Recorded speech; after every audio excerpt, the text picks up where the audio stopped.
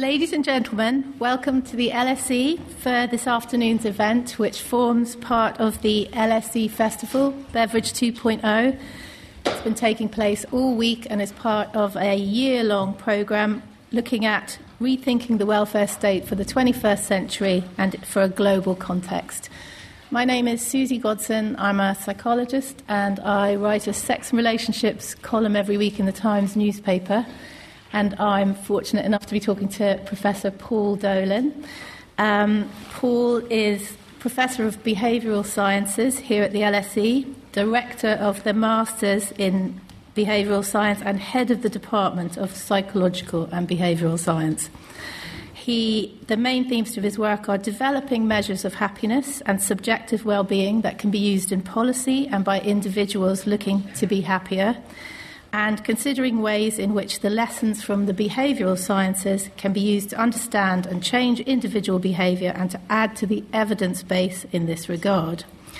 So today we're going to be talking about loneliness, relationships and well-being, because loneliness has been identified as being one of the giant issues that Beveridge, had he been around today, would have been very interested in focusing on. We've never been so connected, but for so many millions of people, this is the age of loneliness. Clearly, relationships are a massive part of the problem, but they're also probably part of the solution. And so we're also going to be talking about the welfare state and what the government could and should be doing about this. The Twitter handles for any of you who are using Twitter is hashtag LSE Beveridge and hashtag LSE Festivals. And if you could just make sure that your phones are switched off, that would be great. And we're going to have questions throughout. So we're going to talk about some of the subjects and then we're going to allow you to ask some questions in groups and then we'll take that through to the next subject. So we're going to start by talking about loneliness, which is our mainline topic. And we live in a society where we have, amazing healthcare, increasing longevity, but we also have a massive issue with loneliness in old age. And what kind of strategies do you think we need to put in place to deal with that?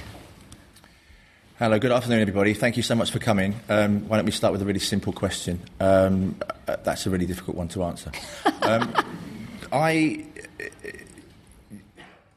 I actually don't know. I mean, the short answer is that policymakers have really neglected loneliness and isolation. We have different government departments for health, for education, for housing, but not for loneliness. And maybe it's one of the problems is that it falls between the gaps of different departments and no one really takes full responsibility for dealing with isolation and loneliness.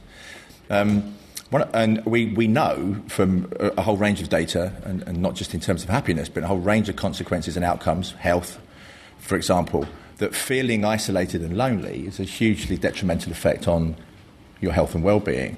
See, probably much more than some other factors. It's been put equivalent to smoking, for example, in terms of its impact on life expectancy. So it's clearly an important challenge. What do we do about it? Well, we obviously need to connect people more and better. One of the things that we're going to talk about necessarily, I think, as we go through today's session is marriage and relationships. And it's interesting that a lot of the pro-social behaviours in relation to caring for elderly people and otherwise come from single people, not from married people. So we should be thinking about these issues not in isolation, because actually single people do a huge amount for society and arguably get judged less well for it because they haven't married or found the one yet. So I think that's part of the answer. And generally trying to encourage pro-social behaviour. This is really just an issue of I say just an issue. It's one of many issues around getting people to do more things for other people. And I have some thoughts on that, which I can very quickly share with you, is that fundamentally we should actually, and I know there was a session on altruism before, is that we should be doing much more to celebrate the selfishness of pro-sociality. There's a huge amount of individual benefit that comes from helping other people. We feel good about ourselves. We might get a bit of external recognition for that as well, but we feel good about ourselves. And I think we do less for other people because we're not reminded of the fact that there's something in it for us.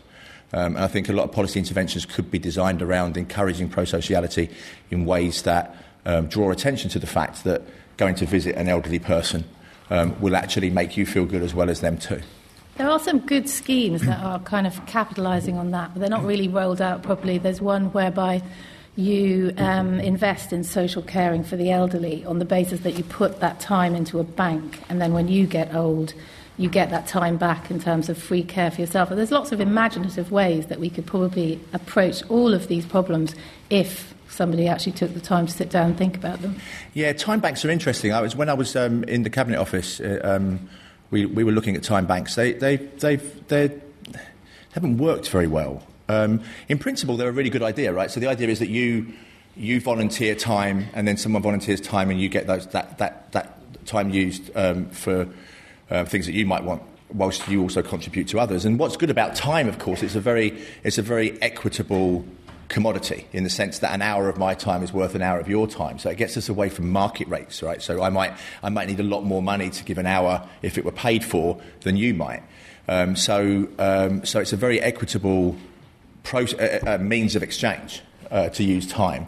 But they haven't really taken off. They've been successful in Japan much more than in the UK, where perhaps there's more of a concern for social connectedness, perhaps where I might help someone's elderly mother or father who lives on their own, and then someone will help my elderly mother or father who lives somewhere else in the UK, and there's that kind of exchange of time. But that hasn't really worked that well in the UK. Do you think part of the problem is, so it's obviously we've moved away from a collectivist culture to an individualist culture, but also it's actually about sort of physical structures. So, we've got 3.4 million people over the age of 65 living alone in houses or flats. And actually, even if you look at sort of council flat communities. I remember hearing Zadie Smith, the writer, talking about growing up in North London in a council flat environment where everybody hung out together and everybody went into everybody else's flat. We've really lost that, and that becomes, manifestly apparent later in life. Yeah, and there's lots of mistakes we make about our happiness too, right? I mean, what's one of the first things you do when you get wealthier is you buy a bigger house away from people and isolate yourself and exclude yourself from the communities that you were once part of. So that's clearly part of it. And also, many of you would have remembered Cameron's attempts to, create the big society through social capital interventions. A lot of that wasn't working because they were trying to overlay structures that didn't exist. We actually have good social networks that exist through pubs, that exist through clubs, that could be developed further, rather than sort of overlaying institutions to try to do that. Yeah, it's interesting because obviously the internet seems at first glance like a really great way to kind of get older people online, get them using the internet. But the research shows that it's only good at connecting existing relationships. It doesn't help older people meet new people, and that needs to happen in a community environment. So yesterday I signed up to Senior Chatters, which is You're old enough. No, but I just thought I'd see what it was like. Like if I was 75 and I wanted to go online and join an elderly person's chat room, what would it be like? So I logged in and I signed up, and I ended up talking to somebody called More Pork in Arizona. It was an 85-year-old bloke. It wasn't too difficult, but it just, I know that if I was older, I would have found it intimidating, and I would have wanted a face-to-face interaction over bingo or something. Yeah, well, the evidence, we've got we haven't got very good data on randomised controlled trials that put people into different treatment conditions to look at the effects of social media use or otherwise. But what correlational data there are support what I think we would probably intuit, which is that if you use social media as a vehicle for more real-world interactions, then it's good for you. And if you use it as a substitute for real-world interactions, then it's bad for you. Does anybody have any questions at this point they'd like to ask? They want to get onto love and marriage and sex. Why are you talking so much about old people? Young people are very lonely too. That's true, and loneliness is a very subjective experience, and there's lots of issues with young people who find it really difficult to meet.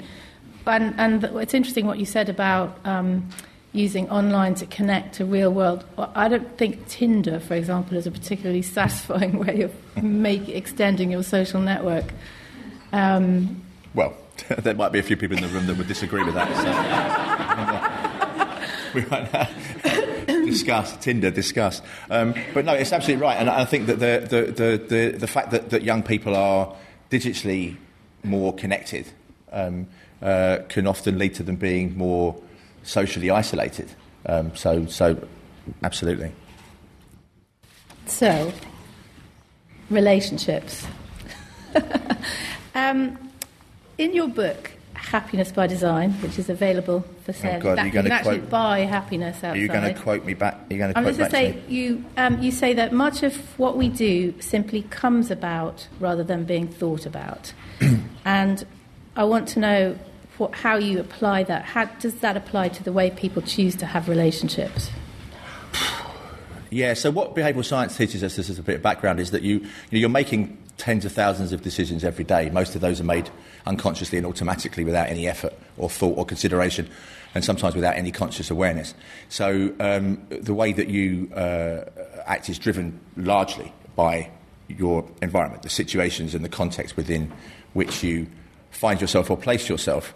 I guess with relationships, in terms of finding a partner, I mean, you mentioned Tinder. I mean, that's been a huge environmental change. I mean, previously people would date and marry and have children with someone that lived within about 6 blocks of their house, or they might meet them at work. And that was pretty much it. But now, of course, you've got a never-ending supply of people that you can swipe left or right, or whichever way it is. I genuinely don't know, by the way. Whichever way it is to connect. And that is, from an economist's perspective, that would be good, right? Because more choice is good for us. That's we can at least choose what we would otherwise have chosen, or maybe something else besides. So from standard economic theory, it's a good thing to have more choice. But psychologists have alerted us to the paradox of choice, the idea that actually having too much choice can be bad for us. So that's been shown in a number of different domains. For example, in an experiment where you give students a poster, and they either a photograph or poster or something, and then they can either choose to keep it without any condition that they can return it, or have the option of giving it back a week later and changing it. Of course, most people would take the choice and have the option to give it back, but those people say that they're much less happy with their poster than those that are forced to keep it, right? So the idea that keeping choice open sometimes can actually be quite harmful for us. So one of the things that we might want to do in terms of changing context is to actually start closing choices off to us. But that's quite difficult for us to do because we think we want to keep our options open.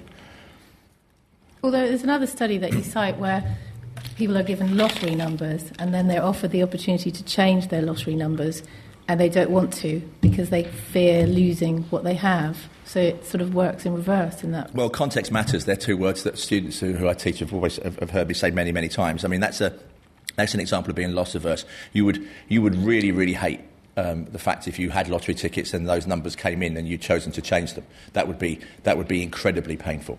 And so you're willing to obviously pay quite a lot to keep the ones that you were given in the first place. In terms of what I started out by saying about how, you know, we sort of take things as they come along rather than think of it.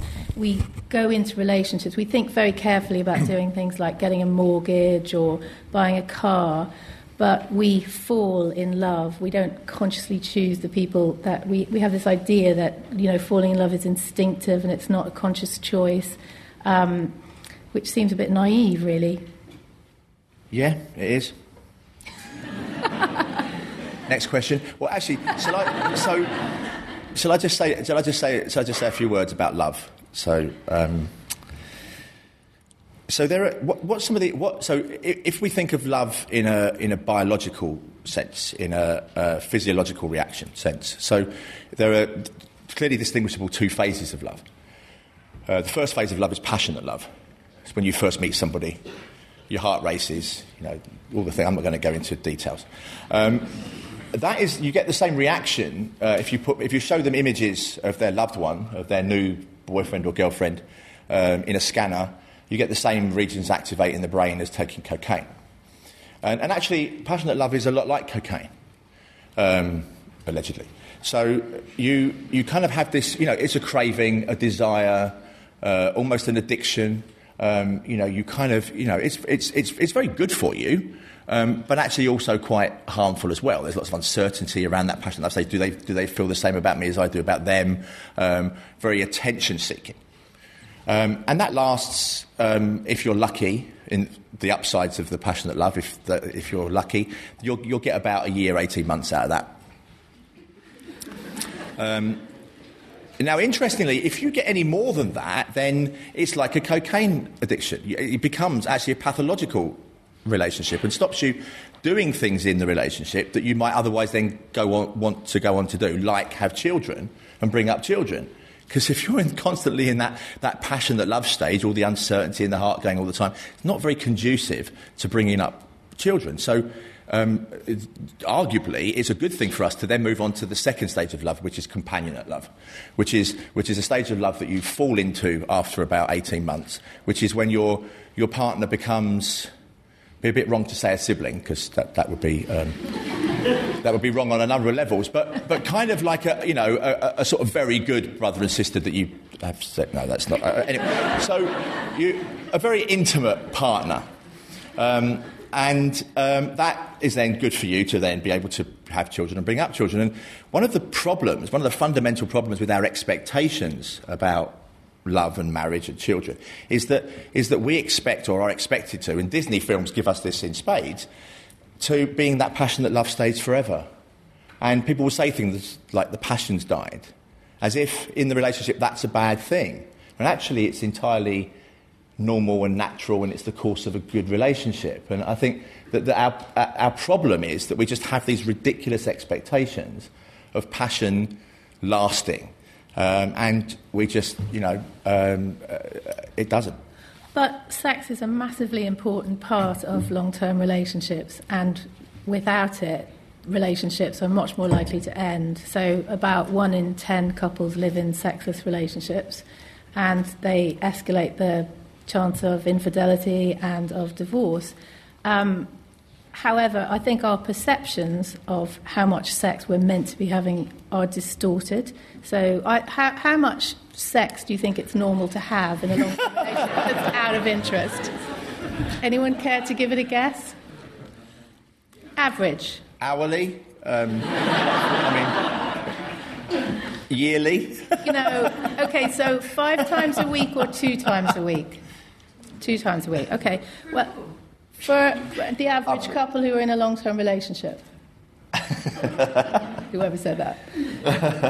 So actually the average is 3 times over a period of 4 weeks. And that's from the NatSal study, which is the biggest UK study on, and that's the median. So obviously you've got people you've just met who are at it like rabbits, and then you've got people who are in their 70s. But actually people who are in their 70s are in happy relationships. 50% of them are still having sex. 50% of men and about 37% of women who are over 70 who are in happy relationships. So although the passion dies, sex and intimacy are a fundamental connector. So it seems odd that we have so little. And as you know from your own research, sex makes people really happy. Yes, what an amazing scientific discovery. It's incredible that academics at learned institutions like the LSE should make claims like sex makes people happy. That's an incredible statement. But I'm keen to hear what people think about that. But I'll just give something on some gender differences that we have in some data that we've looked at by sex by gender.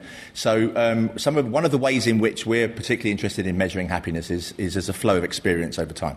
So you ask people what they're doing, how they're feeling, who they're with, and they say how happy they are. In some data that we have, and this is German data, so you make of that what you will, but it's actually replicated from some colleagues who have done something similar in the US, where basically you get people to report how happy they are when they're having sex, and there's not much gender difference in the mean. A little bit. Women report a slightly higher average, but not much. But much greater variation in the reports of women than there is of men. So that is, I think, pretty interesting. Susan's comment when we were talking about this before was, well, men are just shit at sex. But obviously I beg to differ. But what is interesting, I think, is that men have a desire for sex. To put it quite bluntly, it doesn't actually really matter what it's like. I'd like to advocate that women have the same but women have a desire for sex, but actually the experience matters, right? So that's why we get greater variation, is that women can have good sex, bad sex, and something in between, whereas men, just sex. I think bringing it back to psychology and behavioural science, I think one of the real problems is that research tends to look at sex in isolation or relationships in isolation, and for a woman it is experiential, so the quality of her relationship is fundamental to the quality of the sex she's having. You can't really look at those two things in isolation. No, you can't. We should get some people to come in. But one thing I just want to make a little rant about academic research is that we don't, sometimes sex and relationships particularly, and the interaction, are kind of not seen as areas of serious scientific inquiry. Looking at the objective circumstances of someone's life, poverty and income, of course, those things are really important, and they are really important. But relationships are fundamental to our lives, and sex is the reason that we're here. And so it's perverse and bizarre, actually, that it would be seen as something that you didn't do proper science on. And I think that speaks quite badly to some of the academic discourse. So there's a question over here. Yeah. So I'm wondering what you think about what the philosopher Alain de Botton, in his interpretation of Arthur Schopenhauer, he said, in relationships, happiness isn't part of the plan, because he made a crude analogy of, well, basically we just fall in love because of our reproductive instinct, so we just fall in love with someone's chin or someone's eyes without really any regard for their emotional compatibility or whatever. So happiness is just an accident. Yeah, I mean, I think there is, so that sense of, in things that we do coming about rather than being thought about would kind of speak to that, right? There's a physical reaction, there's a serotonin rush, there's all sorts of physiological reactions going on about their chin or their eyes or whatever. And that, of course, is going to be a massive drive of our behaviour. But at the same time, we are able and capable, I think, to detach ourselves to some degree from that and reflect upon it, and to make decisions that maybe are informed by judgments as well as by emotions and reactions. But accepting the fact that we are driven by those emotions as well. And I think that again, too much of the discussion has been about either or, right? Should we step back and reflect and be these creatures of reason? Well, sometimes. Should we be these emotionally driven, intuitive animals? Well, sometimes. And the interesting question then is the context and environments within which those two species should be given prominence. Which pre-established behaviors are more represented in cybernetic sex? So when people go on Tinder or they use cam networks? I don't know. What do you know? Just say the question again. So, what goes off in the brain? Can't hear. What goes off in the brain when we use something like a cam website? Or when we masturbate to porn? And how is that different than a normal one, like normal sex? Oh, sorry. Okay, so the question is, so how is cyber sex different to normal sex? Yeah. Very insightful questions when people ask those questions. You wonder where they're coming from. Actually, quite literally, in that case. I don't know whether I apologise. I don't know whether we're recreating in cyberspace what we experience and feel in the real world. That's not an area of research expertise of mine. I think it's the the adrenaline, it's the dopamine, but it's over and over and over again, and it's like random scheduling. You don't know, so you just keep looking for more and more and more, and that's why it's problematic. Actually, in the reality, 95% of men use porn, so the idea that no one uses porn, there just isn't anyone. They've done studies where they tried to look at university students' porn use. They couldn't find anybody to make up the control group, basically. So, and the average usage time is 12 minutes. So it's a means to an end, and that's completely fine. the what problem... What they're doing for the other 11 and a half? Searching for the right channel. But the problem when it escalates is that, you just create a situation where it is an addiction. It is addiction is the wrong word, but it's just this drive, and you have to keep escalating and escalating. And actually, the channels like Google, anybody who looks at porn, as I do professionally, it is absolutely horrible now, and the number of really, really young images of really young people, and it's that escalation that they're constantly searching for a newer and a newer thrill, and it drives people, so they're led into areas that they wouldn't necessarily choose to. That's absolutely right. I remember seeing a paper a couple of years ago that said exactly that you get satiated, essentially, by seeing the same kind of porn, and then you need to find something else to stimulate you, and you end up in places that you would never otherwise have gone, and certainly would never be able to go in the real world. I mean, that kind of sets this expectational difference that can actually be quite harmful. A question over there?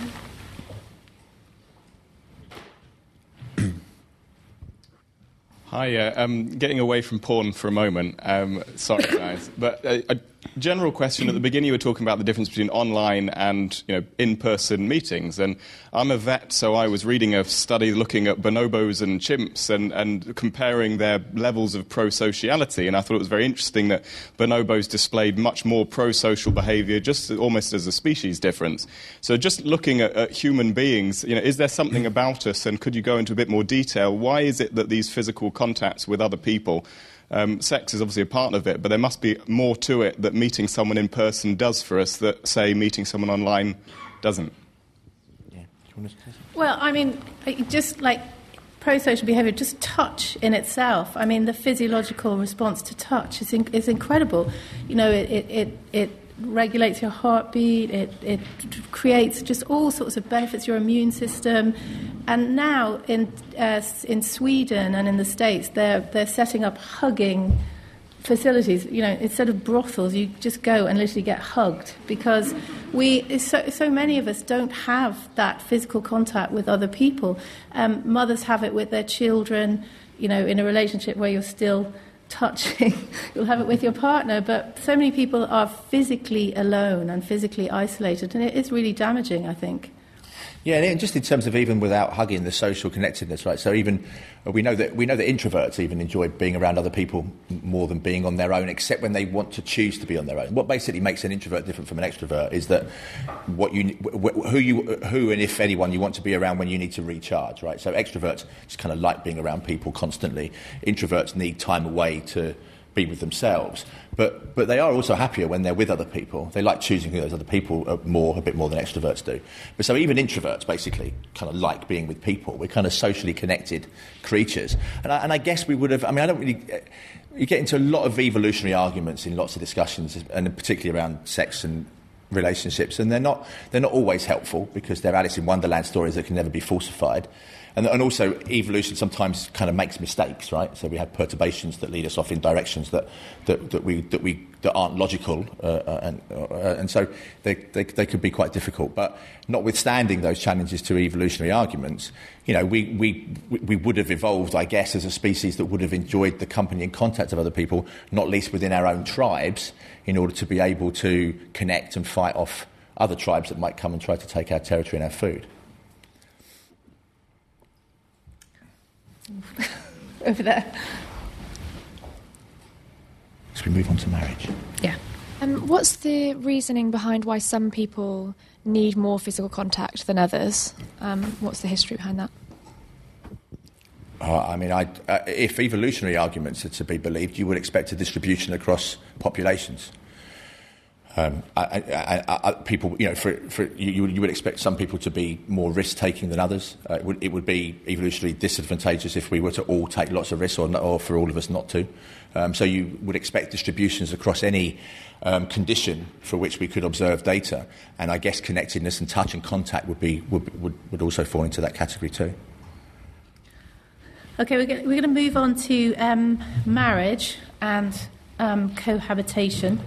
And how social policies influence people's relationships.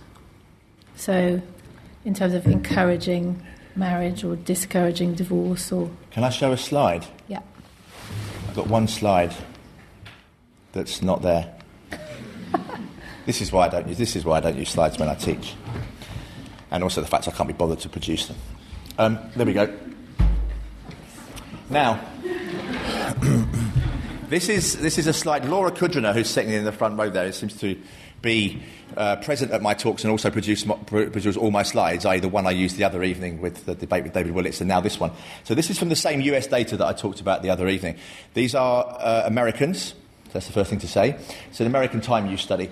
It's about 15,000 people over the course of about 3 or 4 years, different people each year, and they basically construct a diary and they say what they're doing, who they're with, and they say how happy they are. And they also say how sad they are. They also rate adjectives of sadness and pain and misery, and we put those together under the misery. I'm going to talk about the misery of marriage rather than the happiness of marriage, right? I've spent a lot of time talking about happiness, but talking about misery. So what Laura's done is basically just classify people. These are correlations, right? So with all the caveats that an academic would add to these data, there's nothing causal in this, right? It's correlational data. These are just the categories of people by how miserable they report being in their activities of life. From never married, married with us. Well, I'll come to that in a second. Widowed, divorced, and separated. What I think is so the higher the bar, the worse it is. This is not a happiness graph. This is a misery graph, right? So you want to be low down. You want low numbers on that slide. What I think is super interesting about that slide is that whether you're happy when you're married depends on whether your spouse is present when you're asked the questions about how happy you are. When your spouse is in the room, that's what the interviewers were asked to code. They were asked to say whether the spouse was present. When your spouse is in the room, you are very happy. You have low levels of misery. Once they leave the room, well, I mean, who knows? You can be more honest, maybe. Who knows? And you are doing no better, and in fact, you're doing worse than people who have never married. So maybe the key to happiness, if you get married, is to make sure they're always there and they tell you that you are happy. Except that you have to factor in the fact that we have a 42% divorce rate. So they end up in the divorced and separated group afterwards. Exactly. I mean, as an expected utility calculation, I guess, if you were thinking about your life in an uncertain world, making judgments about what to do, given the costs, the psychological and sometimes financial costs of divorce and separation, you probably wouldn't marry. But that isn't working, is it? I mean, actually, the marriage rate is falling massively, and the number of people who are cohabiting has increased massively. Yeah. But cohabiting relationships are much less stable, and the problem with that is you have this kind of inertia where people slide into having children, and yet if you have a child in a cohabiting relationship, by the time that child is 5, you're significantly less likely to be together. So that doesn't work either. Yeah, I mean, we have to be careful because, of course, there's selection effects into the type of people that will marry and then be more likely to bring, children up together. So that's an important caveat to add to that. I mean, I think the children... I mean, can we leave the children to one side for the moment? Because I think that there are some interesting conversations had about policy implications for the contracts that partners might have with one another in relation to bringing up children. But certainly in terms of the benefits that come from... I mean, really, the punchline is that if you're a man, you should probably marry. You should marry. You're going to live longer, earn more money, and stop being stupid. If you're a woman, it's not clear where the benefits are, really. You're looking after an idiot, really. That's what happens. And some of the health, and certainly in the health data, the women that live the longest report the lowest levels of adverse health events are women that have never married and never had children. So, yeah, my mind's got a blank. It is the case, though, that, we're not very good at not marrying or not living with people. We pair bonds whether we want to or not. And so we do need to think about ways of improving the outcomes for everybody, because the reality is women who come out of a marriage, are significantly worse off. There is this idea that women who divorce walk away with fantastic settlements, but they don't. Their drop in income is minus about 30% after a divorce, where for men it's up 13%. So, maybe women would be better off not marrying, because the outcome when they divorce, and there's 1 in 2 couples end up divorcing, is much, much worse for women. It is. Well, they're certainly psychologically better off from breakdown. I mean, men are 10 times as likely to commit suicide, for example, from a divorce than women are. Women can kind of do all right without us, really. From a policy question, though, it was interesting because when I was in the Cabinet Office, one of the first challenges that at the time Steve Hilton wanted us to look at was relationships, to see whether there were nudges that policymakers could make that would help people make better decisions about who to be with and for how long, and because of the recognition of the social and economic and psychological costs of bad relationships. And so it's a very worthy area for policy to be interested in. There's no reason why policymakers shouldn't be interested in it. The challenge is knowing what to do. And so when I spoke to a lot of personality researchers around that time, could I pick a partner based on my personality and knowing something about theirs, right?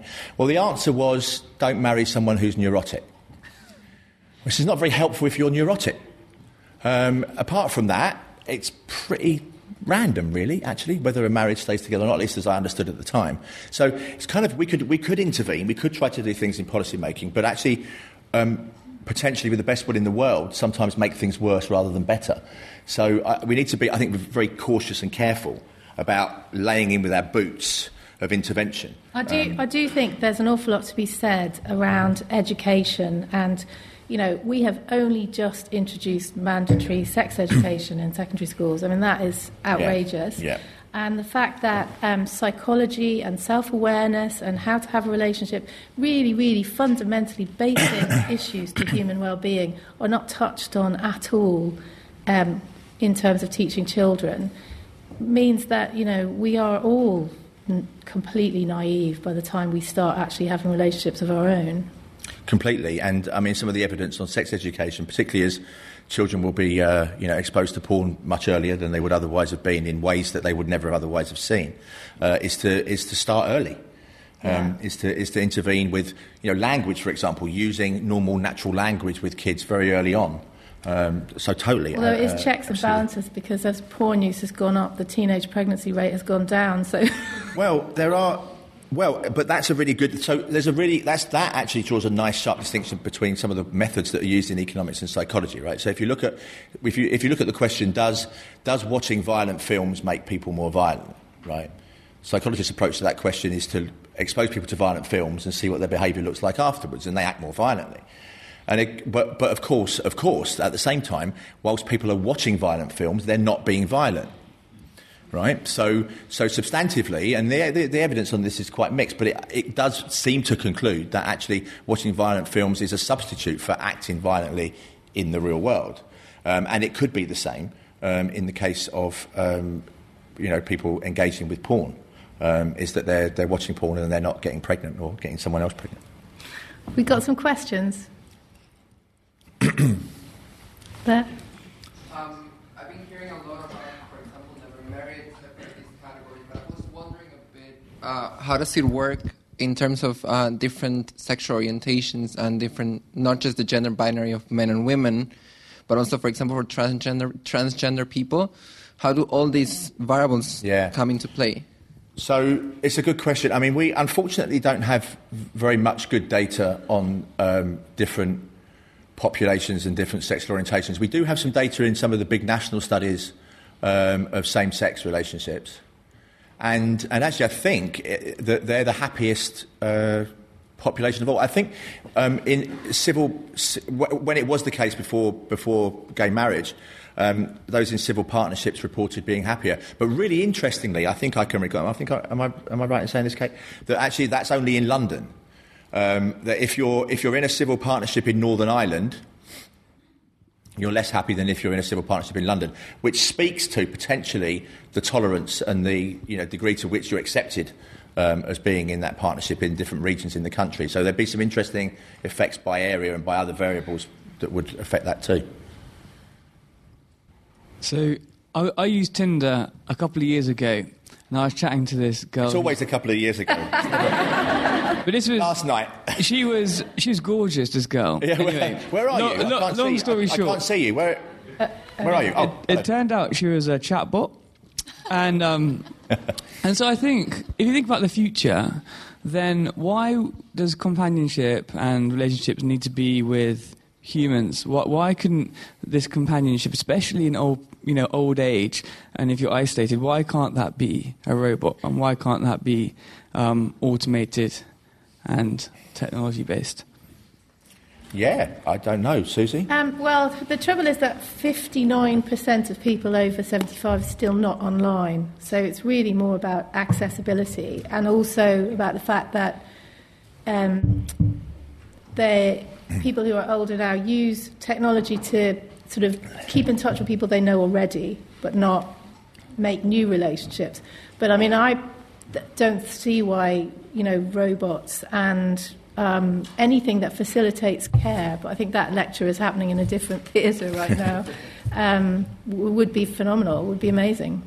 Yeah, and also, I mean, I obviously said about, the paradox of choice earlier, but the paradox of choice will only apply to those people that have choice. So Tinder and other dating apps, there are other dating apps available. I suppose we have to probably say that, don't we, for advertising reasons. Are, very good for people that would have otherwise been very socially awkward in the kinds of environments that I had to, chat people up in when I was younger, going up to people in bars and being rejected constantly, is something that is a view that you don't have to do anymore. You can actually be in the same bar as someone, presumably, and then swipe left or right and meet them. So there are population groups for whom those kind of interactions would be beneficial, and for those that can't find relationships at all at any stage of life for whatever reason, virtual interactions would probably be better than none at all. So, should we talk about children? I know it's a bit of a jump from... We can talk about children. So all of these issues which are about adult relationships, the big quandary is how they impact on young people. We're clearly creating a society where sort of serial commitment seems to be the order of the day, but we know that for children, that level of change, so every additional relationship that their parent has does more damage to the child. A child who comes out of a marriage and sustains a relationship with both parents, maybe lives with a mum, sees a dad regularly, there's no evidence that child, is noticeably damaged by that situation. But when that child is then brought into step-family relationships, those relationships are more fragile in themselves, and the effect on the child is cumulatively negative. Yes, I mean, that's important. There's a couple of important points there. First is that to get divorced is in itself not a bad thing for children. So that's the first thing to say. I mean, there's a narrative around that potentially suggests that it is. But high conflict relationships are especially damaging for children when those couples stay together. So it's important that we understand that. And I think I was sort of touching on it a bit earlier. I think we seem to be fixated on the relationship that exists between mother and father, or same-sex marriages, and not on the contract, and I don't mean that in any very cold, rational sense, but that exists between parent and child. And it seems to me there's something, we're getting something misaligned there, that we're paying too much attention to whether the husband and wife, mother or father, or two fathers, or whatever, stay together, and not enough attention to the relationships that they have with their children should they separate. And that seems to me to be where policy can do anything. It seems to me that's where policymakers could think about the nudges and sometimes the shoves that might make it better for all concerned by having the long-term relationships with their parents. And that's fundamentally, as you've said, Susie, that's fundamentally what matters, is the relationship between the parents and the children, and not necessarily even at all the relationship that exists between the parents themselves. I brought some stats on this because I think it's really important. So there are 11 million children under the age of 18 in the UK. 3 million children are growing up predominantly with their mothers, and 1 in 10 men in the UK never ever see their children, and another 11% only see their kids a few times a year, which is shocking, isn't it? Yeah, and it does. It speaks to that point that we're missing, that we're doing something wrong in establishing the relationships that would. I'm just going to restate what I said between the parents and their children, as opposed to between the parents themselves. Does anyone have any questions on this?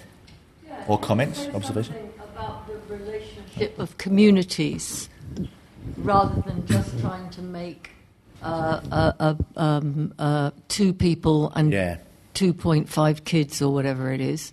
I mean, there used to be communities and you got community support. You weren't expected to get everything from one bloody person. No, you bloody weren't.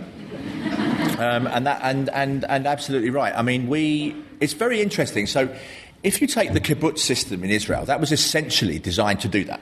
It was a, kind of community of people that would bring up families and children together. What they would hope that would happen was that the children on the kibbutzes would date and mate and have children, and they'd all be in the communities. But what happened was that actually didn't happen, is that they went with people from other kibbutzes, because when you're growing up, you get socialised out of sexual attraction. That's what happens to your siblings, by the way. The reason you're so repulsed about having sex with your siblings is because you grew up with them. If you didn't grow up with them and you meet them again, when you're 20 or sometime thereafter, there's a huge amount of genetic sexual attraction. And that often happens with parents that haven't been around children either. So the socialisation was intended to kind of do something of that kind. It just didn't work in the way that was intended in that particular environment. But it comes back to lots of things about expectations. I mean, the idea that we would get something from bloody one person is completely absurd. And also maybe indeed the idea that we would get the support required to bring up our children just from one person is absurd. I mean, of course there are ways in which we could design environments that would make it more likely that we had community involvement, I guess. I mean, we could try to encourage some of the things that we talked about at the start, if that were possible, more sort of wider support networks of people that would volunteer and help. Because it's actually, the biggest challenge, of course, is that people who have clusters of deprivation that are not just economically disadvantaged, they're socially isolated, they're kind of all of the things that come together that makes it really hard to do things in an organic way without the intervention of the state. I think there's ideas being tried out. So I think the idea of having kids in homes with elderly people, so you're putting younger children who need support and education in with older people who want company, those ideas are ideas that we should really be experimenting with on much bigger scales. The idea of banked care, the idea of creating communities where you take, the main issue, of course, is, people want to work. We haven't got childcare systems in place. Every single business that has over a certain number of employees should have an in-office creche. All of those structural things that could be changed would help. They would. I just want to also say, though, that we need to really also get away from the narrative that there's something that you tick off the box of being a grown-up by both getting married and having children. It was a bit of similarly in the discussion on higher education the other day. It's not a tick box narrative. I mean, it's entirely fine and actually very good, particularly in terms of environmental damage, for people not to have children. But we still kind of look on, particularly women that haven't married and had children. You would have seen it maybe in The Guardian today, the piece on Jennifer Aniston. Poor Jennifer, who can't have a relationship, bless her. She's not married yet and she hasn't had children. How awful. Which is never said about men in the similar position. So there's a huge amount that can be done by policy making, of course, but also just by changing narratives around the expectations about the kinds of lives that we should lead. Evolutionists Can you wait for the mic? Sorry, thanks.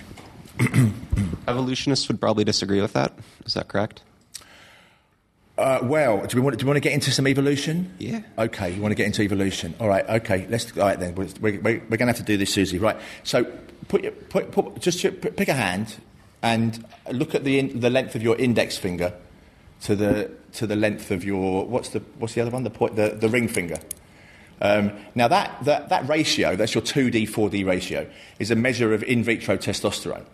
So if your ring finger is longer than your pointy finger, the bigger that is relative to your pointy finger, the more testosterone you were exposed to in the womb. And what that correlates, that ratio correlates very highly with a whole range of behaviours, risk-taking, time preference, and also socio-sexual behaviours and attitudes. And what the latest evolutionary theories suggest is that men and women sort into bimodal distribution, basically. There are two types of men and women, not just the normal. So you basically, and thank you very much, Joel, for telling me about this paper. So is that men, so let's put it very bluntly, you're either a cad or a dad, right? Now, men sort into cads and dads about 57-43, right? So the more cads than dads. Women sort into proportion, let's call them mothers and lovers. All right. 53-47 in favour of mothers over lovers. Roughly half and half. So what the latest evolutionary theory is then asking is, because that basically means that women are likely to cheat too, right? In ways that previous evolutionary was a very basic characterisation of men cheat, women don't. We can't identify our offspring, they can, so they don't need to. That was the basic, very glib theories that were talked about before. Now it's, women have sex with other men too. Where's the evolutionary advantage in that? And that is in the in having genetically diverse offspring. So essentially what you'd want to do if you were a woman in it from an evolutionary advantage point of view is to find yourself a dad, have a kid with him, then go and have a kid with the cad, and get the dad to bring up the cad's kid. Right? Because then you've got the genetically diverse offspring, and you've got the dad who's willing to invest resources, time, effort and money in his child plus someone else's too. So that's the evolutionary argument. I think it's pretty damn interesting because it means that our stories around how men cheat and women don't might be questioned by some evolutionary basis that would suggest otherwise. But of course, as we were discussing before, the evolution is not just one part. It speaks to the earlier question. It's just one part of who we are and what we do. There are narratives and also our ability to overlay reason and logic and ration over an evolutionary argument. So it doesn't mean we're predisposed to do those things, but check out your wife's or husband's hands and then you'll know. I think morally we're all very much against infidelity. So in America it's 91% of people think it's a really terrible thing, and in the UK 63% of men and 70% of women think it's fundamentally wrong. And actually, the rates are quite low, so only about 4% of people who are currently in a committed relationship are cheating. But it is a secret behaviour, so who's going to tell a researcher? Yeah, the real problem in, of course, all of this research is that we nearly always rely on self-report. And the self-report data are often quite problematic. Has anyone got any questions? One here. Do you want to wait for the mic? Thanks. So do you think polyamorous relationships would be kind of beneficial to those who feel lonely, in the sense that it's a kind of consensual romantic relationship between many partners and they all know? Yes. Yes, absolutely. I mean, the problem that we have in so many domains of life is that we think what works for us or what we think ought to work for us ought to work for other people too. And it's a fundamental mistake of the human condition. I mean, who cares? I mean, as long as people are living lives that are consistent with their authentic selves, that make them happy, as long as people are not doing harm to other people, that's fundamentally important, right? We're not damaging other people by what we do, particularly, maybe the offspring that we might have. If that's beneficial to them, why would anyone have a problem with it? It's been a long-term challenge for me to understand why anybody would really care how anybody else lives their life if it causes no one else any harm, other than I might be offended. I mean, what sort of harm is that? There's a question over here. What role do you think that architects and builders and planners can have in alleviating loneliness? For example, I live in a block of flats and I'm on the 3rd floor, and my key fob only allows me up to that 3rd floor. I cannot meet anybody else in the rest of my block, and the building is built in such a way that children are not allowed to play, and that there's nowhere to sit and to meet other people. So there's all these people living. Most of us are working from home. I'm a single mother as well. Meeting people actually becomes very difficult because the way that the building is built and the landscaping around it. And I noticed that, in times past, much more consideration was given by councils and builders as to how people could interact in the block that they're in. But that seems to have gone out of the window with the commercialism of building now. I think you actually touched on this in your book. I think you're absolutely right, and I think architects have a huge responsibility and an opportunity in terms of what could be done to create the opportunity.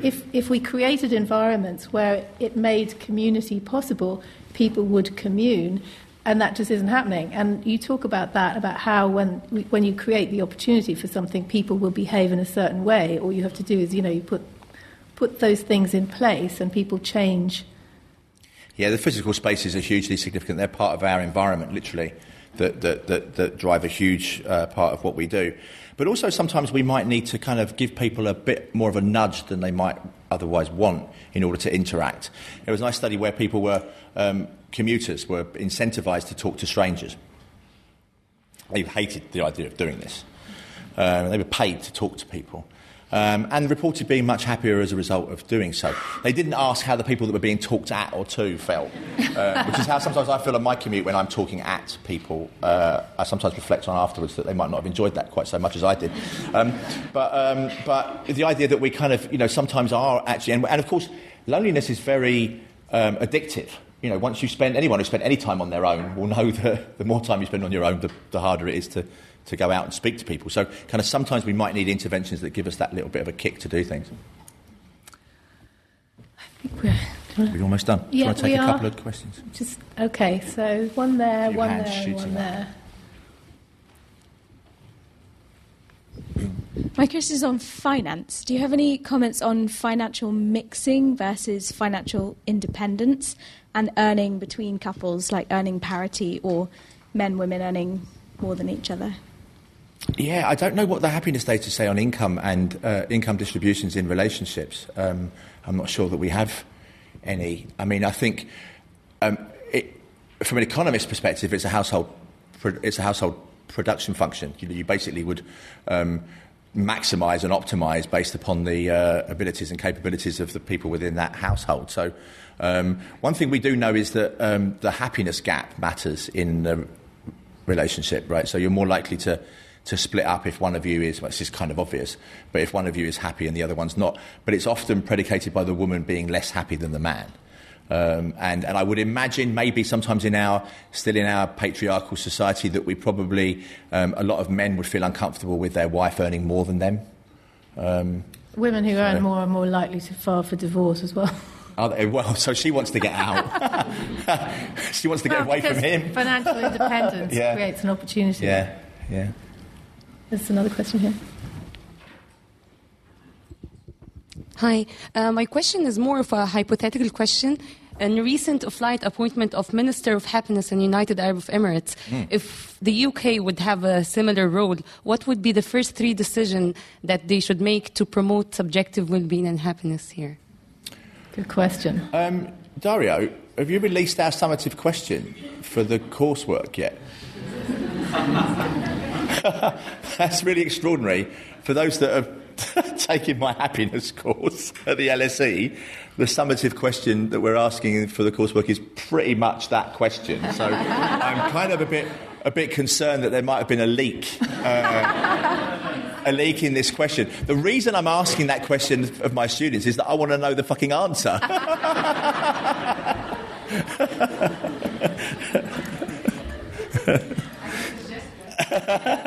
Have you got an answer?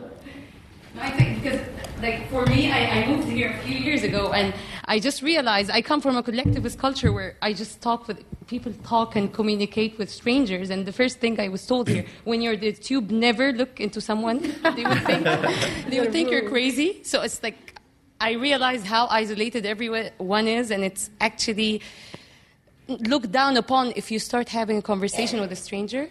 So people should start talking with strangers all the time. They should talk to strangers more often. That's something that we could all do when we leave this room, is to go outside and find someone that's going to think we're mad from going up to them and talking to them. On that note, I think we're going to end. It's a nice note to end on. Thank you so much for coming. And you can buy Paul's fantastic book, Happiness by Design, on the way out. And don't forget to tweet. And thank you very much for coming.